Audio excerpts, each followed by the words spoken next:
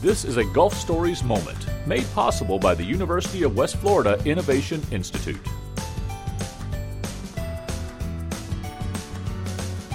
Hello again, everyone, and thank you for joining us for another episode of Gulf Stories Moments. My guest again today, Dr. Wade Jeffrey, the director of the Center for Environmental Diagnostics and Bioremediation at UWF.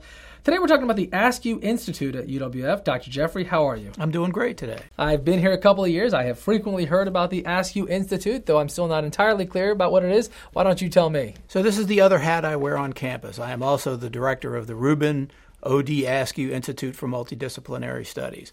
We've been in existence since 2017, created by a lot of different processes all coming together at once on campus. A very generous donation from Fred Levin, a desire for the university to create a multidisciplinary studies center, something that came out of a report we did in 2014, and then what the president of the university called her Next Big Thing initiative. We put all those things together and we created the institute back in 2017. So it's relatively new. Very new. And okay, so what is your mission? What is your goal? What are you guys doing? Well, our goal is to try to combine people from different backgrounds and expertise. So I'm an oceanographer, maybe a marine microbiologist, and so I know a lot about that, but I may not know very much about engineering, or I may not know much about art. Is there a way that we can combine the arts and the sciences, in particular, maybe the engineering? So one of the ways this is described is it's very common where people say they talk about STEM, so the science, technology, engineering, and math.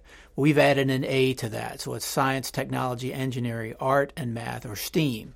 And so a big emphasis for the Askew Institute is looking at things from a STEAM perspective.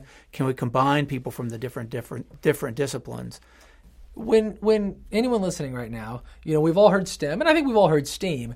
As it relates to the Askew Institute, the art part of that is always a little confounding, I think, for some. What might that mean? How does art tie into all of this? Well, I'm pretty convinced, in part, that the really good scientists also have a very good creative capacity to their personality. They may be musicians, they may be artists, photographers. And by the same token, a lot of really good art requires some great technical expertise to be able to make it work. So, one way you can think is, can you use art to explain science, or can you look at the science that allows the art to be created and presented? So there's some real obvious ways that you can do this, but we're trying to be more than that and bringing in people from different disciplines and background, even broader than just simply saying art and science. And can we have them work together and come up with new, innovative ways to approach questions and projects? So projects, there you go. What are some of the things that you guys are working on? So we've got 4 big initiatives that are currently in the works. The first is a large art installation that's going on campus. It's underway right now. We've selected 2 pieces, but those 2 pieces that will be installed on campus had to have had a STEAM emphasis. So they're art pieces, but there's a science technology component to what they are. We created 5 faculty fellows on campus. So we picked 1 faculty member to represent each of the 5 colleges on campus. And they now have a reduced teaching load for 3 years. But the idea is that to give them the opportunity, the time and support to let them go forth and do the things that they're experts in.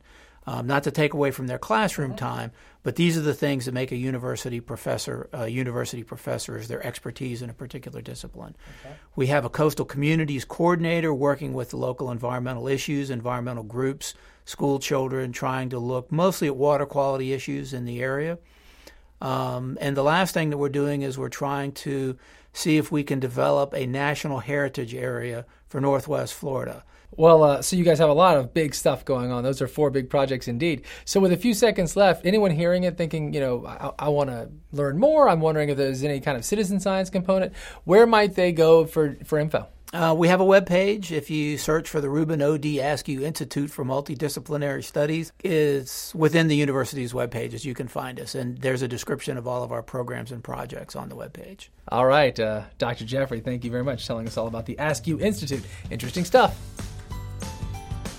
For more Gulf Stories moments, visit wuwf.org/podcast or go to the podcast page of npr.org.